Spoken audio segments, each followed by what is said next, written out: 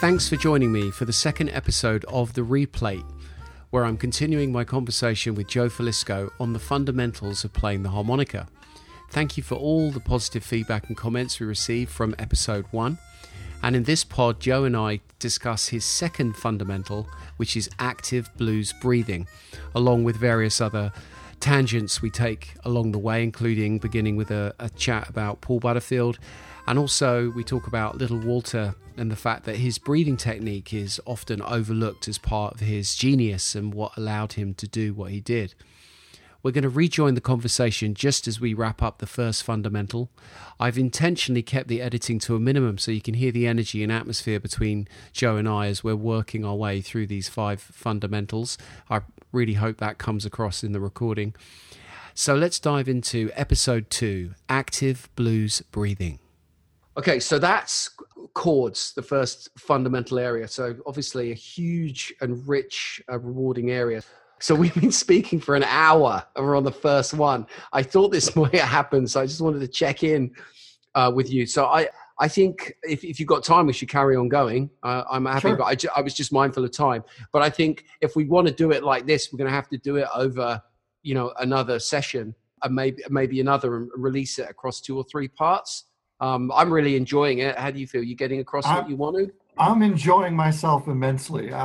This is such a pleasure for me to connect with you. I swear, anytime I've ever been with you and have spoken, it is just so rewarding. It's so rewarding for me. Oh, you're so kind. But even then, right, listening to you play that rhythm, okay? I mean, I've listened to Sonny Terry, a lot. Not as intensely as you have, and I had a lot of help from Paul Lamb, who plays that style, very well. I think he really, drummed it into me that it doesn't have the same sentiment as Chicago blues. It's a different. Right. He said right. He's like, Lee, people dance to this music. It's got to have that.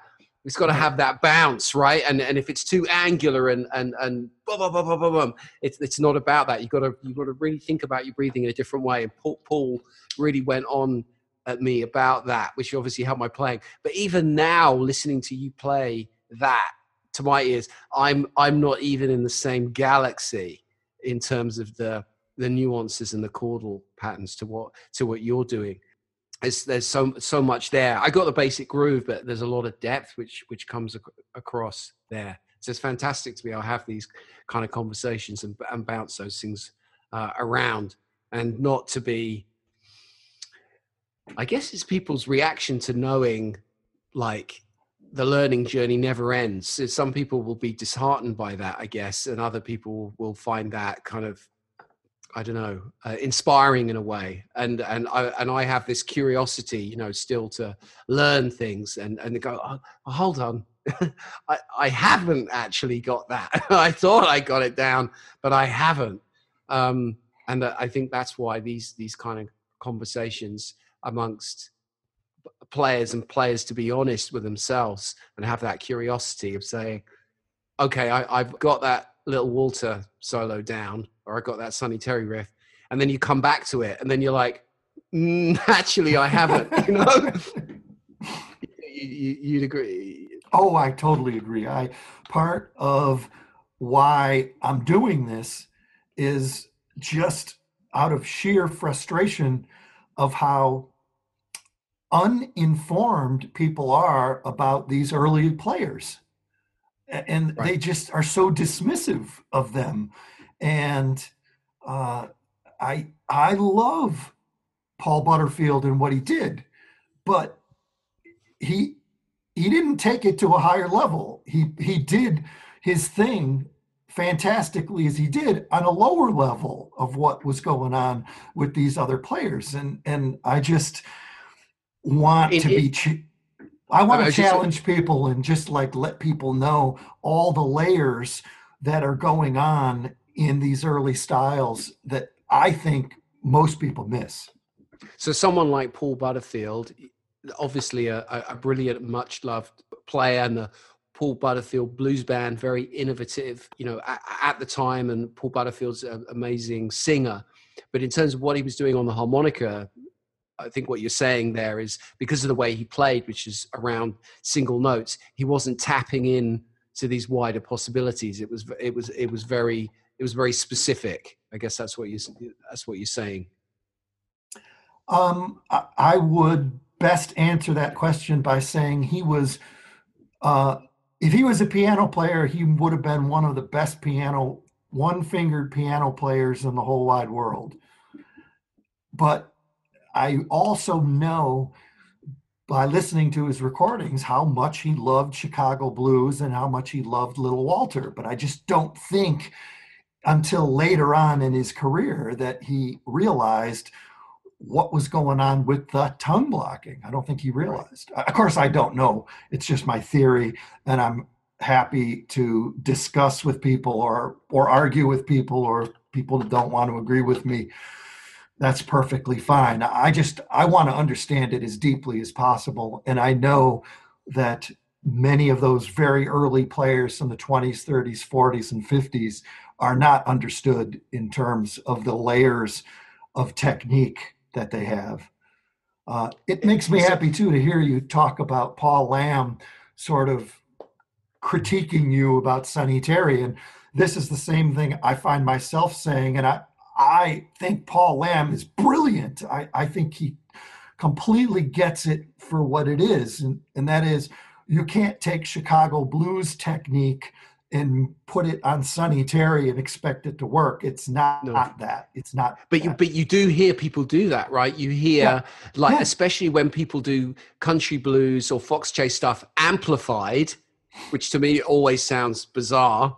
But when you take that sentiment to it, it just, to my ears, you lose that kind of rolling, smooth, leaning forward rhythm. It's almost evocative of, I'm probably taking it too far now, but if you think about where that music comes from in terms of that open space and the sound, it's and Chicago sounds obviously a very urban thing, and it's just a bit more angular in a way, and it's got a different type of attack to it. Whereas, the where that music is played at barn dances and people were, dancing on the front porch or entertaining them stuff. That's what Paul was always going on about in terms of that sentiment, which comes back to that breathing and chordal approach. When you accept that, it's not about tearing into the harmonica in the way that you might do if you're doing Big Walter or something like that. You really have to tap into all the techniques you were talking about around the tonal variations through the consonants and the vowels and the different types of pulses. That's what really makes that rhythm, that chordal playing, come alive, is all those different techniques that you've talked about. And just to really drive the nail home, it's that thing of like, chords, and I'm just breathing in and out. How much can there be to it? And actually, there's a lot there. There's things that will stay with you right through your playing career, right? Yeah. I think you might be missing the breath pulse thing of the Sonny Terry. I consider at least half of what he does as being related to old time music. So there's really that emphasis on the backbeat that you don't hear in Chicago blues in quite the same way. So when you hear this chording rhythm,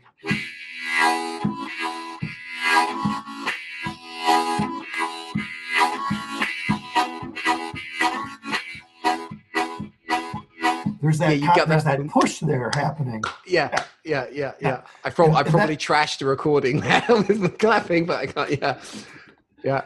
That's not what you don't hear that in other harmonica styles. So if you don't really pay very, very close attention to it, then you miss that rhythmical nuance. The back bit, yeah. And when you get it, and when you dial into that, same I guess with folk players. I'm thinking of people like Joel Anderson, Brendan Powell. When you've got that, it almost sounds like a fiddle combined with the accordion. It is just so fantastic to hear, but also to play. When you start to tap into some of these things, the whole thing sort of pops.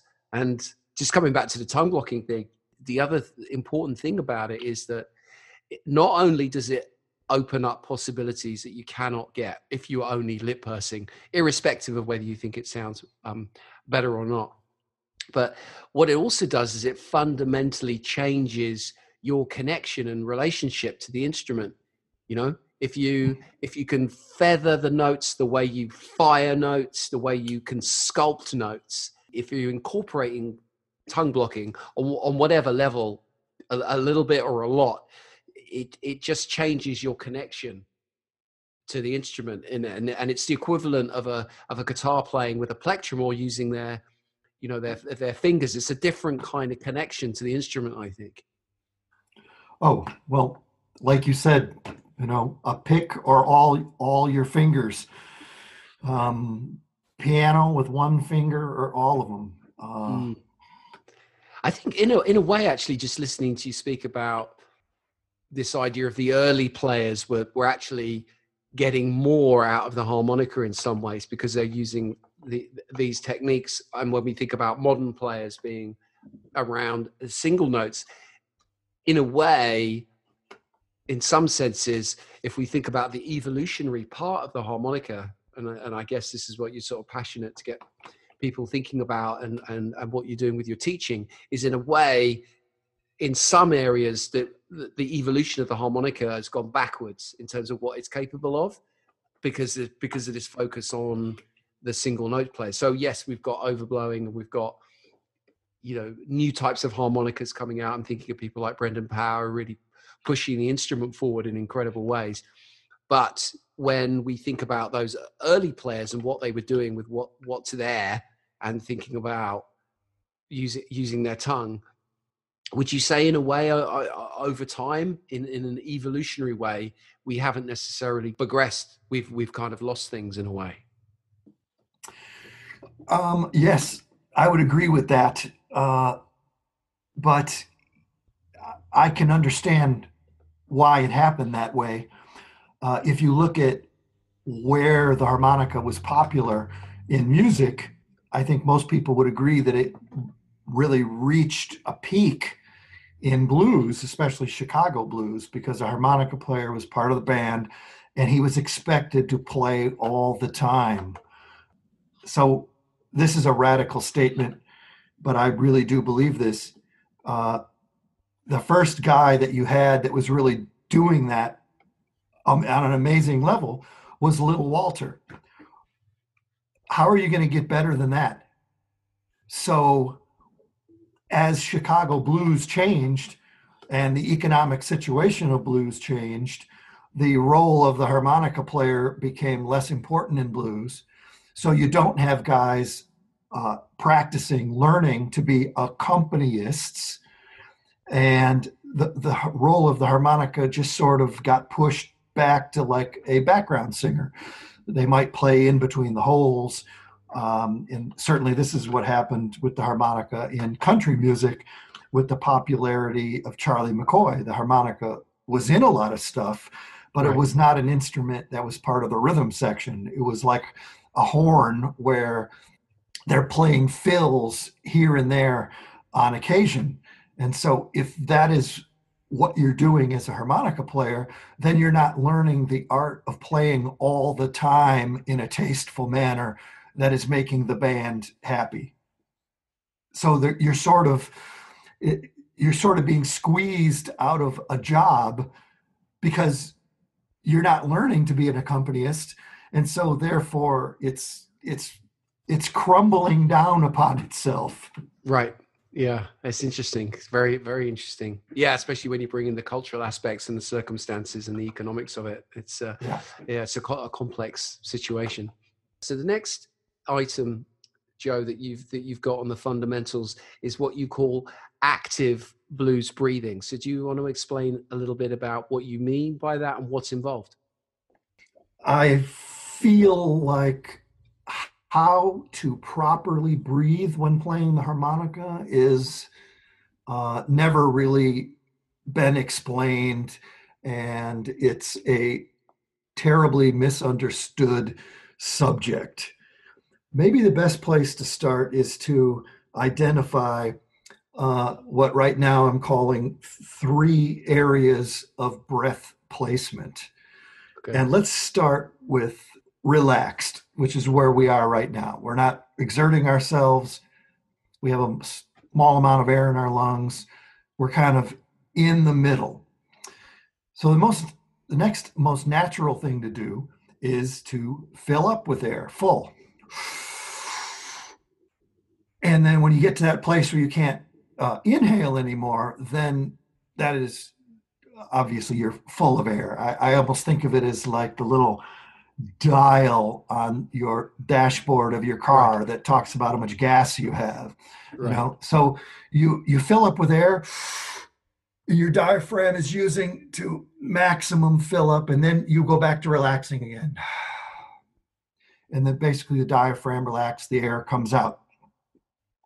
So this also happens to be the upper range of one's breathing, your upper range, where you go from being relaxed to full of air. Well, this is where most people, in my opinion, play the harmonica from. They get stuck between being relaxed and quickly going to their full up position, the full up range, full up area, actually.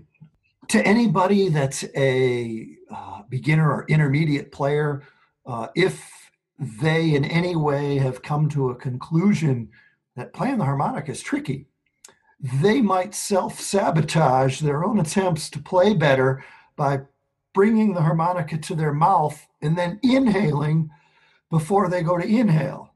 Well, that is a terrible situation to be in because it makes no logic. It's like if you are going to try to jump and you straighten your legs out before you go to jump. Yeah. It's not It efficient. doesn't There's work. nothing there. Yeah. But I've observed so many times that I nearly observe this all the time, that people that are struggling to play bluesier styles on the harmonica, they won't let go of that air. They get stuck holding air in their upper range of breathing. They let a little bit out, and then they might even breathe in again, and they're just stuck here. And that really brings on a full-blown disposition of being tense and completely unrelaxed, and they don't know how to get out of that. So it was through transcribing, actually, Little Walter instrumentals. A couple of them that really jumped to mind were Blue Midnight and Sad Hours, when I was really realizing that there are some choruses that, to my ear, 95% of everything he's playing is an inhaling note. Right. And it really like kind of got me thinking about, wow, that's powerful. I don't know what to make of it yet, but that is a really powerful thing. And I found as a player, as a younger player, I just learned to anticipate in advance the ability to dump this air out before I was going to play a long inhaling phrase. So And this is the so empty. So this is the empty mode, or is this this is the empty mode. This right? is not natural. It is the hidden range of playing the harmonica that I do know. If you listen to Kim Wilson's playing, for example, you can clearly hear he knows how to get rid of that air and access the lower range of his playing, but I'm not sure he's conscientious that he's doing that. Also, if you pay attention to accordion players, especially diatonic accordion players, it's just basically a harmonica with a bellows. Yeah. The accordion players have a little device on there that they control with their thumb, which allows them to very quickly expel air or pull air into the bellows to allow themselves to be in a position that they can squeeze longer or they can pull longer by the Right. way they use that air valve. So that's something to keep in mind because that relates to two words that I use when I teach the harmonica. One is called exhale push, and the other is called nose push. And these really kind of relate to how accordion players go about playing.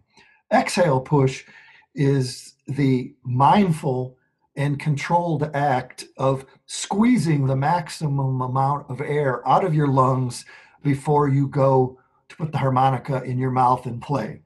And of course, it doesn't mean squeezing the air out, then gasping half of it back in before you go to play. It means Right. squeezing the air out and letting it come back in a controlled manner. So So this is important because it gives you the option creatively, or if you want to play a song like Sad Hours, which has a lot of long notes, that your starting position, if it is the relaxed position, you're not tapping into the full capacity of your lungs. So by actively pushing all of that air out, what I think you're saying is that you're then going to find it much easier to you're creating a bigger tank into which you can pour more air, so you can hold that draw for example, for much longer. And there's something 100% I did not think about, for a long time.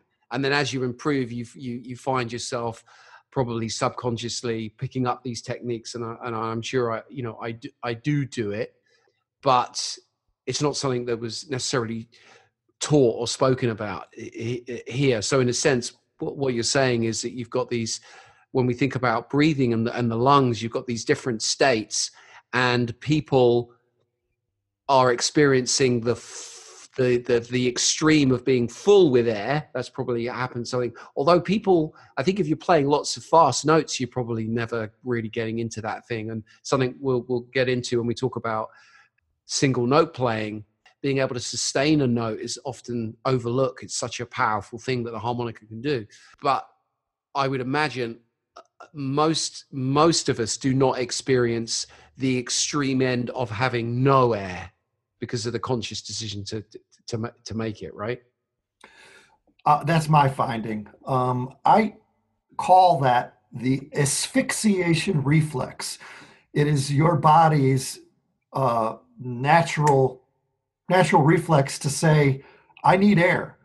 And if you're playing the harmonica and you're a little tense and distressed about it, the body says, uh-oh, you need even more air. So you really have to learn to go into that lower range of breathing and very carefully work your way out of it. Here's a very simple thing you can do. Pick a chord, a split, something. Take the biggest inhale breath that you can, and then play a split, a chord, a note, exhaling for as long as you can maintain it at a reasonable volume, a reasonable equal volume, and time yourself. I bet that there's plenty of people that can do it for 20, 30 seconds. So why can't you do it for 20 or 30 seconds inhaling? If you can do it exhaling, you should be able to do it inhaling. Yeah. But your body gets really ornery. It gets really, ornery with you when you try to do it inhaling because it wants that air in quicker. Right. Yeah. So that's super interesting. And so you were just about to explain something else. You talked about the exhale push in relation to an accordion, and then I took us off on a tangent. This is the idea of the nose push, which I guess is. The nose push is very closely related to the exhale push, but that's just where instead of taking the harmonica out of your mouth and then exhaling the air, you're actually using an exhale note or split as a facade to hide the fact that you're actually getting rid of air out of your nose. You can totally hear this throughout a lot of harmonica players. Sonny Boy 1, Little Walter, you can hear tons of that kind of stuff going on. And quite literally, I think that's the best way to look at it. They're not necessarily playing the note because they want that note.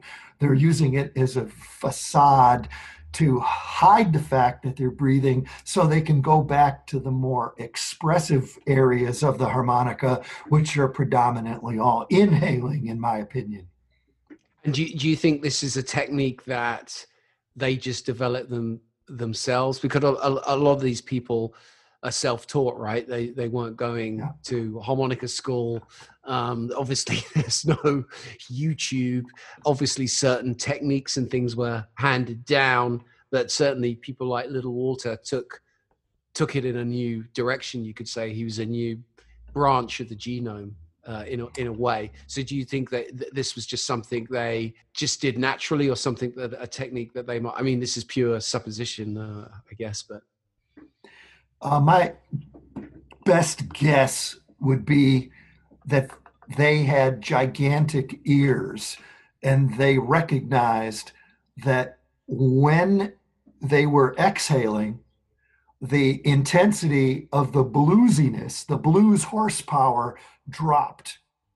So if they were going to exhale on the harmonica, then they may as well make sure that they're doing something productive.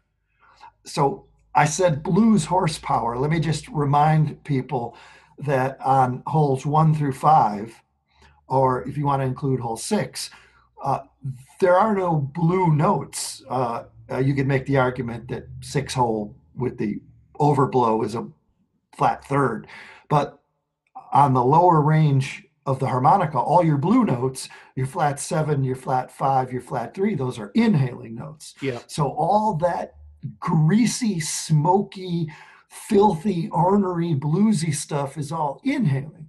So you can hear where Little Walter, John Lee Williamson are using that 3-hole exhale, or even the 4 exhale, as a place to get rid of air. You can even hear Paul Butterfield doing it, going to that 4 blow all the time. And to me, that's just a vehicle for exiting air.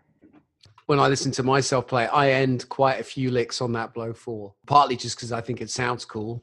If it didn't, I wouldn't do it. But it has that bonus of, setting you up for the next thing.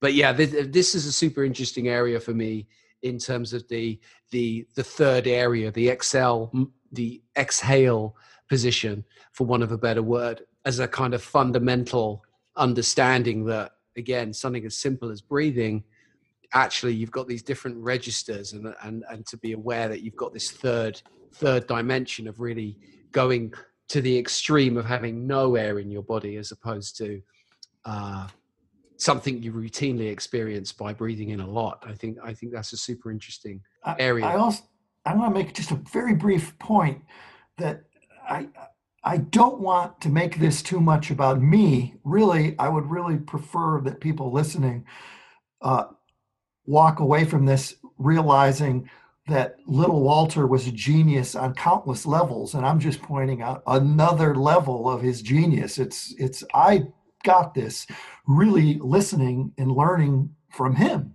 Why was he such a great player? And it's easy to talk about his licks and his jazzy influence and his position playing, but nobody really ever talks about what a skillful Jedi breather the guy was. So I really want to make it be more about him than about me. Yeah, but you got to crack the code to do that and put it in a way that people can understand, which, because you do so much teaching, you're able to do that. I've certainly not really thought about it or heard it explained in that way, and it's kind of obvious after the fact, but it's not really. You kind of think, well, yeah, obviously, but then again, you try and do it and get in the habit of, as you're coming off a turnaround at a 12 bar, you're going into a solo and you want to have a certain phrase to expel that air before, and to consciously do it. That's not straightforward, especially if you're not used to it. So Definitely. So we've talked about these different states, the kind of relaxed, the full, the empty state. We've talked about this idea of the nose push and ways you can think about exhaling air to give you kind of more options. Are there any other aspects when we talk about active blues breathing that you want to mention? I've seen you run workshops where you're getting groups of people to hold those notes and play that kind of answer call phrasing that you do, and challenge people to really try and hold those notes for longer. We've talked a little bit about the physicality involved before we move on to chords and tongue blockings, right? And anything else we want to deep dive on the blues breathing? Clearly the big thing is learning to access and control your lower range of breathing. The upper range is simple, but if you video yourself and you see that distressed puffer fish, I'm about to blow up look too much, then you know you're spending too much time in your upper range of breathing. When you go into your lower range of breathing, you never see that distressed look upon your face. So the idea as a blues harmonica player or a roots harmonica player is to move it down as far as you comfortably can into your lower range of breathing, because you don't have those obvious signs of distress on your face. And there would be no argument. We could video anybody and they could look at themselves and would say, yes, I look distressed. Well, that's because too much in the upper range. It's not a genius thing. It's just recognizing like what is really obvious if you take the time to look at photos and look at videos of yourself. Yeah. So, and also just to clarify, when you're talking about upper and lower range, this isn't a frequency thing or a tone thing. This is upper range in terms of the outer extremity of breathing in, and the lower range will be when you've pushed all the air out of your body. When we talk about ranges. So in summary, to pick up an analogy, a jumping analogy early on, I guess what we're saying is bend your knees right before you play. Do the breathing equivalent of bending your knees before you jump, right? Positively not a natural thing to do, not natural. And I think it's reasonable to say that if you're younger, if you're teen, 20, 30, it's probably going to be easier to do that than if you're retired. It's harder to reprogram that stuff, I think, and get physical in that way as you get older. But it's certainly this kind of breathing is the healthy breathing that therapists would want you to do if you have any challenges with COPD. Right. They were really happy to have me conduct COPD classes at the local hospital when we could still do that, because I was all about breathing to the extreme, long breaths. And very important thing, but it's not natural. You have to make a point of doing it and check yourself on it. Yeah, awesome. I mean, I think we've got something monster happening here. I'm super happy. I'm not aware of these kind of discussions happening. You can't do it on YouTube, so hopefully people will. Well, Sodom if they don't. I'm having a good time anyway. But I swear to you, that's most important to me. I'm having a good time, and it looks to me like you're having a good time, and that has to be paramount. Because what I don't want to do is sort of edit out all the depth. I think that's what this is about, and I think that's what you're about, and that's what I want to put across in the recordings. I'm enjoying this on the highest level. I'm enjoying it on the highest level. Ooh, yeah. So that's active blues breathing, Joe's second fundamental of playing the harmonica. My personal takeaway here is this idea of that third breathing state where your lungs are essentially empty, and this is something you deliberately have to do and bake into your technique. So it's super useful to hear Joe talking about it in that way. In the next episode 3, Joe and I are going to be talking about chords and tongue blocking, the third fundamental. If you've enjoyed this podcast, you can help by writing a review and giving it a rating wherever you listen to your podcasts. You can get in touch with your questions, comments and ideas by emailing info@leesankey.com. And just remains for me to say thanks for listening, and I hope you've enjoyed this episode of The Replay. Until next time, keep well. when she'll hold my hand, I can walk like I'm 10 feet tall. Yes, I can. Oh, how come?